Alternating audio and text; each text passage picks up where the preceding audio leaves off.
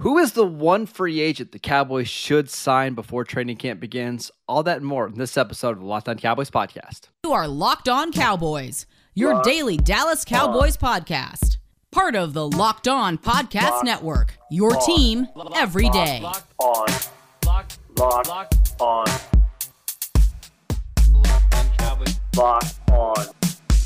Cowboys.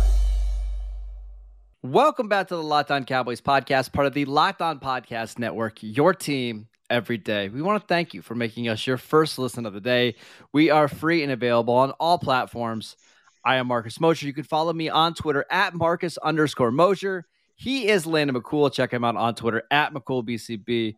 Landon, how you doing today, sir? Doing well. I'm excited to get a second day of questions in. It's a rare treat.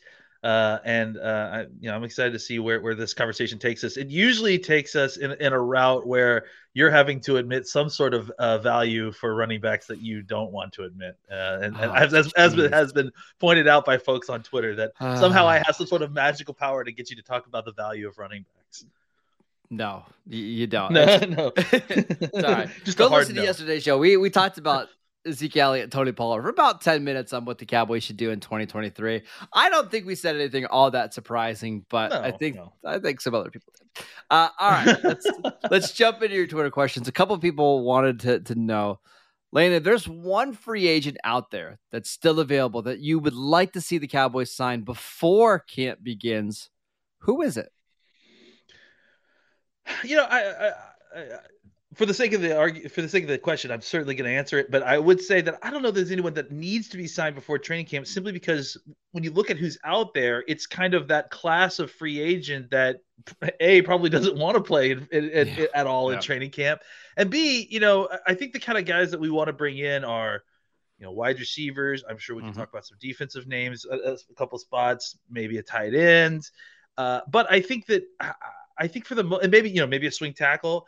I think for the most part, the kind of folks that you're talking about are folks that you're going to sign after you kind of get a look at what you have in house first, right? So if we're going to do this, if we're going to go this route, though, I would say that it probably would be wide receiver. I mean, it probably would be one of the T.Y. Hilton, Will Fuller, Julio Jones, types of, even though those are three kind of different guys, I think that, if you're talking about just adding talent to your team before training camp, some of those guys kind of are some of the people that I think just sort of stick out from the list to me.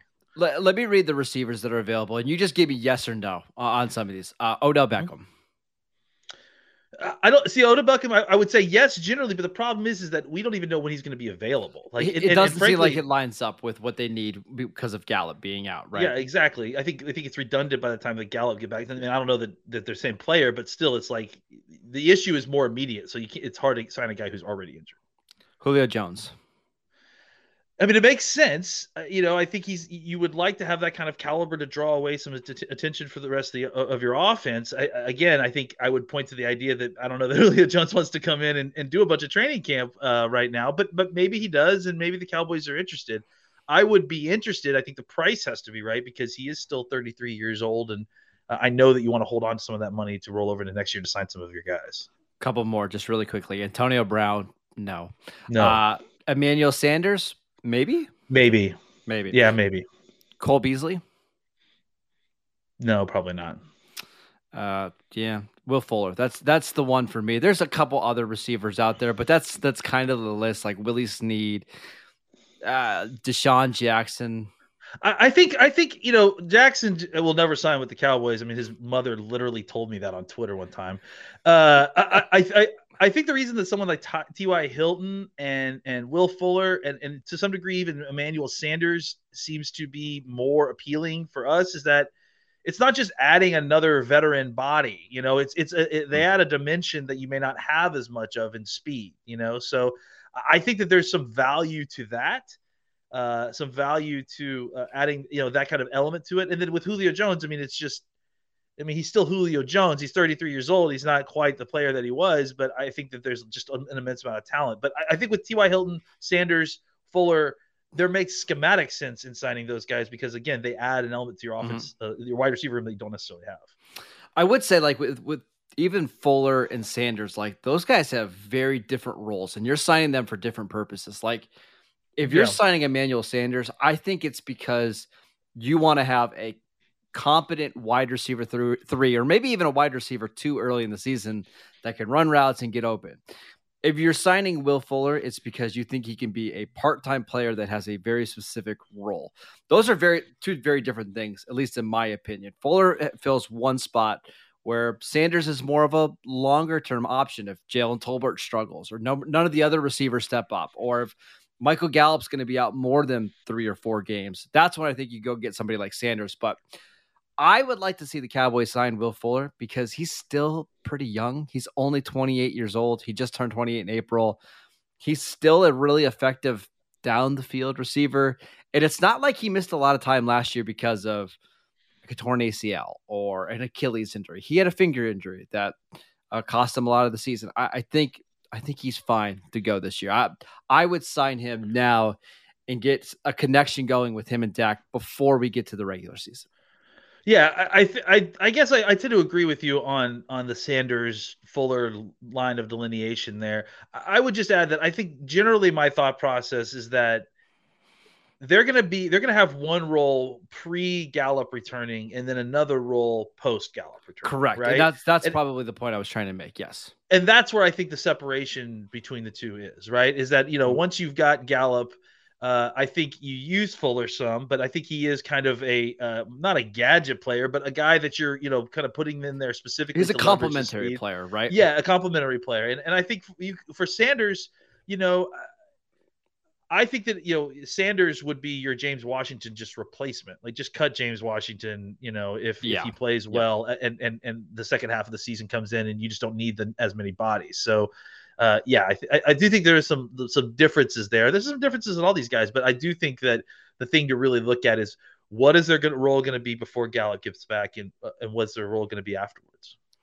Just really quickly on some of these other free agents, there's a bunch of offensive tackles out there now. That's one I certainly don't see the Cowboys making a move on before training camp. No, there's really just no interest in going out and getting a Jason Peters or an Eric Fisher or a Dwayne Brown now, right? Like you only sign those guys if you need them to start week 1, right? And also, can you give me the list? Like keep going down that list. Who else is there? Darrell Williams, Eric Fisher, Dwayne Brown, Riley Reif, Bobby Massey, Jason Peters, Brandon Shell, Tyrell Crosby. Those are all guys Those are all guys that can play some snaps for you. Those are all guys that if you needed to get through a game with one of those guys playing tackle for you, you could do it and be okay. The point being that you just listed, 6 or 7 guys. They're all still available. That's not really probably changing too much. I mean, some of them will go, but a lot of those guys will be available probably all the way up until the regular season. So none of those guys necessarily need to come in and take training camp reps, especially when you have 3 young tackles that you want to get reps, and then another guy that can play tackle that you want to get reps. So I think that's likely the route they'll go. If it gets to the point where they realize they don't have what they need, then you go out and you look at a Darrell Williams. Then you go out and look at some of Crosby or some of these other guys, Peters, if he still has anything left, and see what you can get out of them, because that's your fallback plan. And you'd rather have a young guy that you feel like is on the cusp, and that a couple more snaps would kind of really accelerate their growth. And that I think, again, also, too, clearly they're trying to do a left side, right side thing. Yeah. I don't know that they're looking to go out and try to find a single solution for backup offensive tackle anymore. Correct. I think it's more about having guard tackles who play on the left and right side. Couple free agents, again, just quick yes or no. What about Anthony Barr? Yes. I mean, just simply because he adds an element that's different, right? Dante Hightower. That would depend on the price, I think, very much. But I have interest if that works out. Yes. Yeah. Eddie Goldman. Yes. Maybe. Again, all this is price based because I'm not paying a bunch of money for any of these guys. So I gotta say, keep my powder dry for next year for sure. Okay. The Ndamukong Suh is the only other one that people wanted to know about. That's too pricey, man, and I just don't know. It's just volatile. I thought he looked. I don't want to say washed, but it was pretty clear he's a declining player at this point, right? Yeah. Yeah, I think I'm good. I think I'm good. I don't know. It's hard to get a real read on what that guy's like in the locker room too. And I'm not quite sure he's the best fit in a Dan Quinn defense that wants to be multiple and play some 5 techniques and some nose tackles. You want to move those guys around, and he may not want to do that. So you need guys who are willing to kind of be flexible and do whatever. So that may not be nothing Ndamukong. All right, let's tell you guys about Built Bar and their brand new product they have out right now. You guys have probably tried my favorite, the Coconut Brownie Chunk Built Bar before, but they've got a new one. It's Coconut Brownie Chunk, the Puffs treatment. It's absolutely fantastic. All Built Bars are made with collagen protein, which helps your body absorb more efficiently and provides tons of health benefits. Eat something that tastes good and is good for you. This one only 150 calories, 19 grams of protein. Absolutely fantastic. Delicious coconut, rich, sweet brownie, and creamy marshmallow. Stop fantasizing and get to Built.com right now to order your box of Coconut Brownie Chunk Built Puffs. Again, go to Built.com. Use promo code LOCK15 to get 15% off your order. Again, promo code LOCK15 to get your box of Coconut Brownie Chunk Built Puffs. All right, Lana, let's get to some more of these questions. A lot of people want to know, and this is a really good question from, I lost it. It's at Fully Tag. What's the narrative around Dak and his future with the Cowboys if the Cowboys miss the playoffs this year? Let's say he stays healthy, 16, 17 games, and they go 8-9 and they miss the playoffs.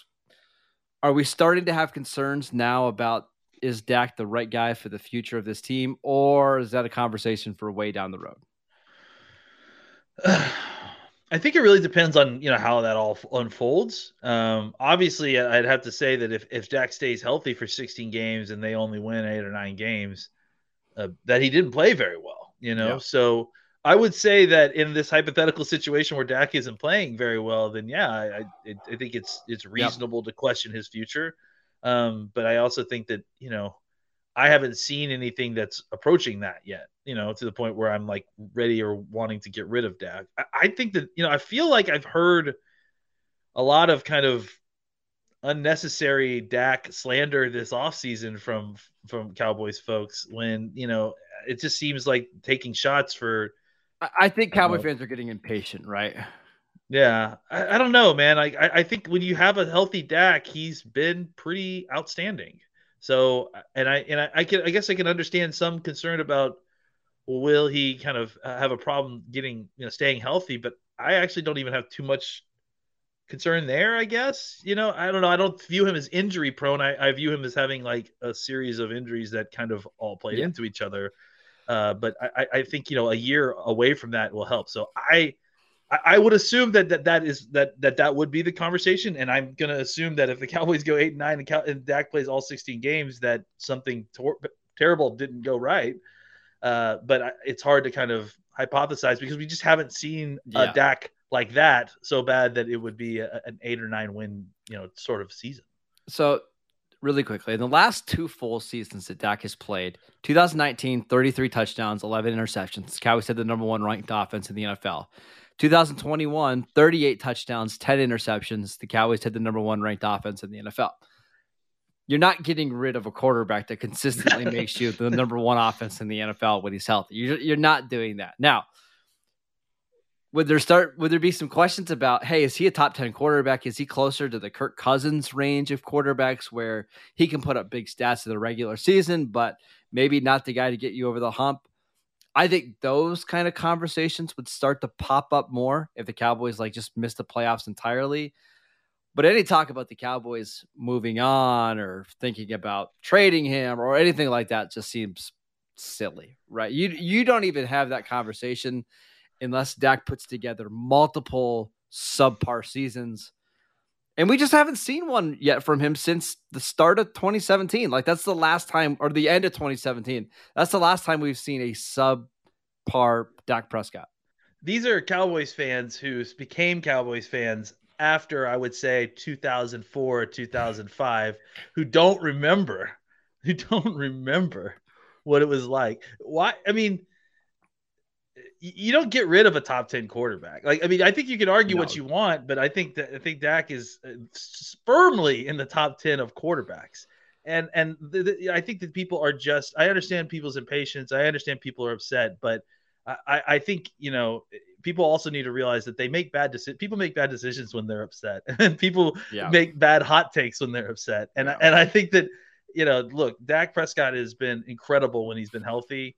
I'm not just throwing that away for unknown in the future, especially since, like I said, I was around for the year 2000. I was around for the year 1999. I was around for 2001 and 2002. Yeah, I mean, if something were to happen with the Cowboys don't make the playoffs or they have a losing season, unless Dak is so bad that he looks just completely different, you make changes elsewhere, right? You change the head coach, or you change the offensive coordinator, or you change the coaching staff, or you change the entire offense altogether. But again, you would need to see multiple seasons of Dak's pass rating being in the low 90s or high 80s before you even consider moving on. But I'd have to see Dak play in a way that I have not seen him play professionally. He has not played poorly enough at any point in his career to be removed from his job, as far as I'm concerned. The only say is the end of the 2017 season is the only time where it was a little shaky, but that's the only time. Well, that was a long time ago. That was Dak's second year. So it just doesn't seem very likely that we get there. But different question. Who was your favorite quarterback from the 2000s, early 2000s? Were you a Chad Hutchinson guy? Or a Clint Sterner guy? Clint Sterner, yeah. Listen, I like Clint Sterner for a little bit. I own some Clint Sterner stock. He was an Arkansas guy, right? I believe so. I think if I remember correctly, I was a big Clint Sterner fan because my high school quarterback, the guy that played quarterback for us in high school, was his backup at Arkansas. And so I just had an affinity of watching him in college and knowing that he was behind, or he started above the guy that played for us in high school. So maybe him, but I mean, honestly, all of them are so bad that none of them are fun. You know what I'm saying? Well, I will say that it was 2001. He came in, and I remember this very vividly. He came in against the Eagles in 2001, week 3, threw 2 touchdowns late in the game. That was a blowout. And I was kind of excited. So a couple of weeks later, he started against the Cardinals, and they won that game. He didn't play particularly well, but they won, and Clint Sterner was the quarterback. So I was all excited. Next week, they play the Giants. He goes 13 of 23 for 177 yards, 1 touchdown, and 4 interceptions. And never played. That sounds right. Yeah, that's the Clint Sterner I remember. Honestly, all those names are a flash. I mean, the Chad Hutchinsons, the Clint Sterners, the Drew Henson, I was gonna say, who was the Yankees kid? The Drew Henson. I mean, and really, it was so bad that Quincy Carter was like a huge breath of fresh air. It was like the future of the franchise. I was. Yeah. Quincy's 2003 season. Oh, so good. So good. He had 17 touchdowns and 21 interceptions, by the way. But that was amazing to us at the time. So every time you guys think about whether or not we should get rid of Dak, you just remember how happy we were to have Quincy Carter when we had Quincy Carter. So that's what being a quarterback hell is. Look what's happening. We've got the U.S. Open making fun of the Seattle Seahawks right now, guys. Do you want to be part of that? Do you want to get dunked on by the U.S. Open Twitter account? No. Give me Dak. We'll keep Dak. Do you remember Quincy's great throw that he had in the end zone against Carolina to Antonio Bryant to win that game? I remember Carter to Bryant. I definitely, those guys were. How about the Giants game on Monday Night Football? The Billy Cundiff game. Yes. Oh, God. Those are the peak Cowboy seasons for me as an 11-year-old. I was so excited when the Cowboys got Quincy Carter. It was so much fun. Listen, real quick, if you guys want to know the difference between Marcus and I's Cowboys fandom, when Marcus was 11 years old, he was dealing with the Quincy Carter era, Dallas Cowboys. When I was 11 years old, I was dealing with Troy Aikman and Emmitt Smith. Yeah. So that just shows you the difference in the generations between Cowboys fans, if anything else does. Yeah, that's why I'm very appreciative. That's why you're pessimistic and I'm optimistic. Yes. Yeah, exactly. Well, that as well. Yeah. We could all agree though that we want to keep Dak. Both of those perspectives have taught us that we want to keep. Yes. Dak. Oh my gosh, yeah. Because if you have a competent quarterback, you need to get a significant, surefire thing to move on from him, because having even a top 15 quarterback is insanely valuable in today's NFL. All right, let's get to some more questions. This one from Zach. Do you think the Cowboys can have a top 5 defense this year? Yeah, I think it's certainly possible. I mean, look, regression's a real thing, and it's extremely difficult to kind of keep a high level of defense going, especially the turnover rate. The turnover rate they had last year is not sustainable, and don't think that it will be. But that doesn't mean that you can't improve in other areas. I mean, that's the thing that is kind of counteracting a lot of the regression. I'm hoping is that you have an incredibly young defense that will also be improving as, from their first years. I mean, you had, 11 guys on defense that you drafted that are all going into a second year. And on top of that, some of the superstars on your defense are still really young and still really growing as players. So I think it's certainly within the realm of possibility, especially when you look at the strength of schedule that the Cowboys are playing, which I think plays a huge factor there. It's not a strong schedule. The Cowboys have talent there. They have a returning defensive coordinator for the first time in 5 years, 4 years, forever. Yeah. So I think that all that can add up to certainly a possibility that they're a top 5 defense. I'm not expecting it necessarily, but I think it's certainly within the realm of outcomes that the Cowboys could do that. And I think they're certainly counting on the Cowboys defense on being very, very good this year. Yeah, and they can get better like in certain little parts of the game, like their run defense. Like they were allowing 4.5 yards per carry last year.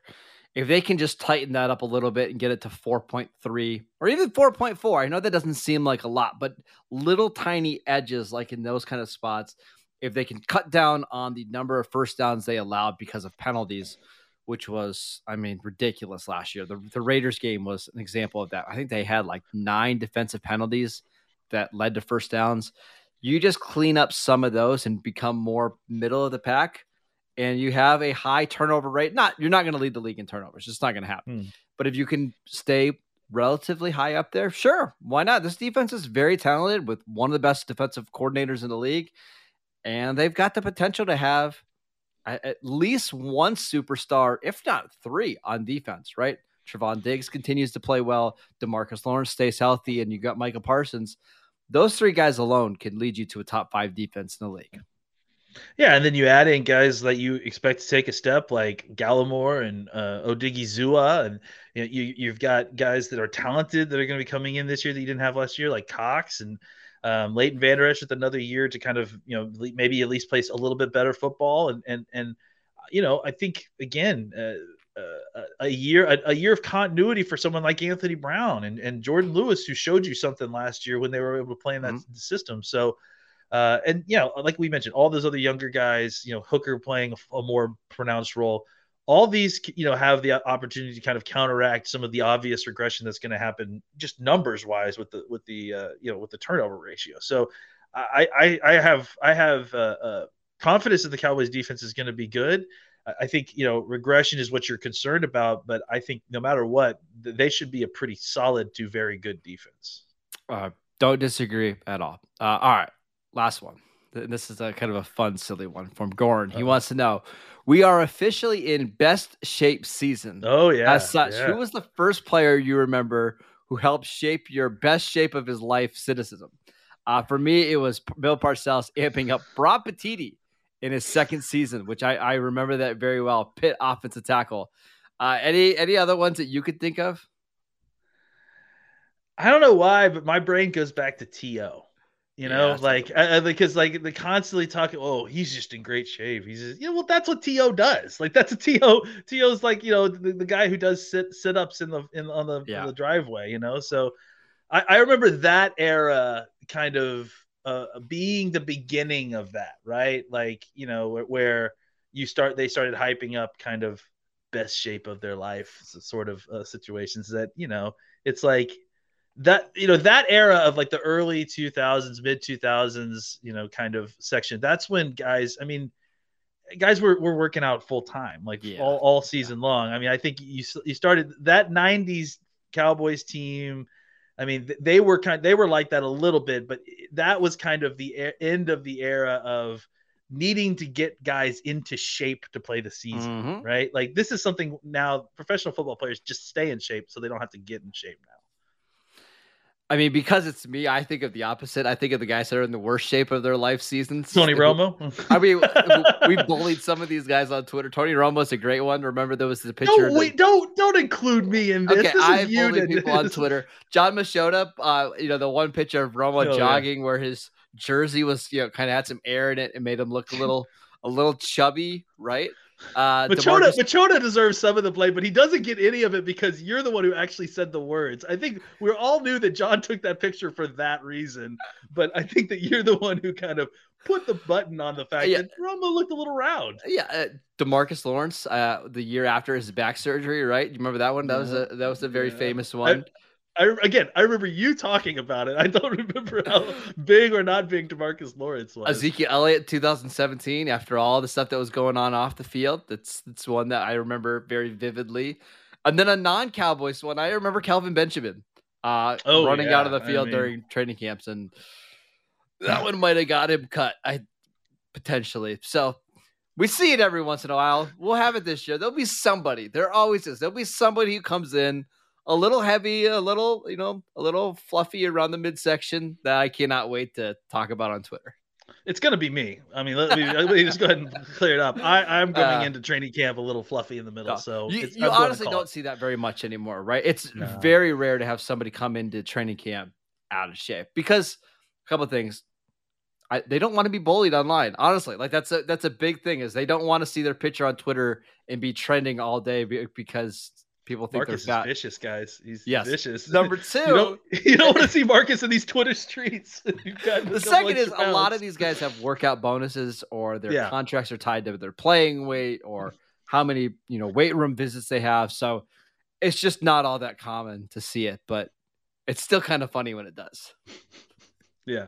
It is, and especially when often sometimes it half of the things you just mentioned were just bad picture angles, or the wind hitting his jersey in such a way, or having a rib guard that was unbuckled or something like that. So it always angles with exactly with every best shape of their life season. There's also the best shape of their life season. I will say the guy that this year that I've already seen who looks like in fantastic shape is DeMarcus Lawrence. He looks Lawrence thin and lean.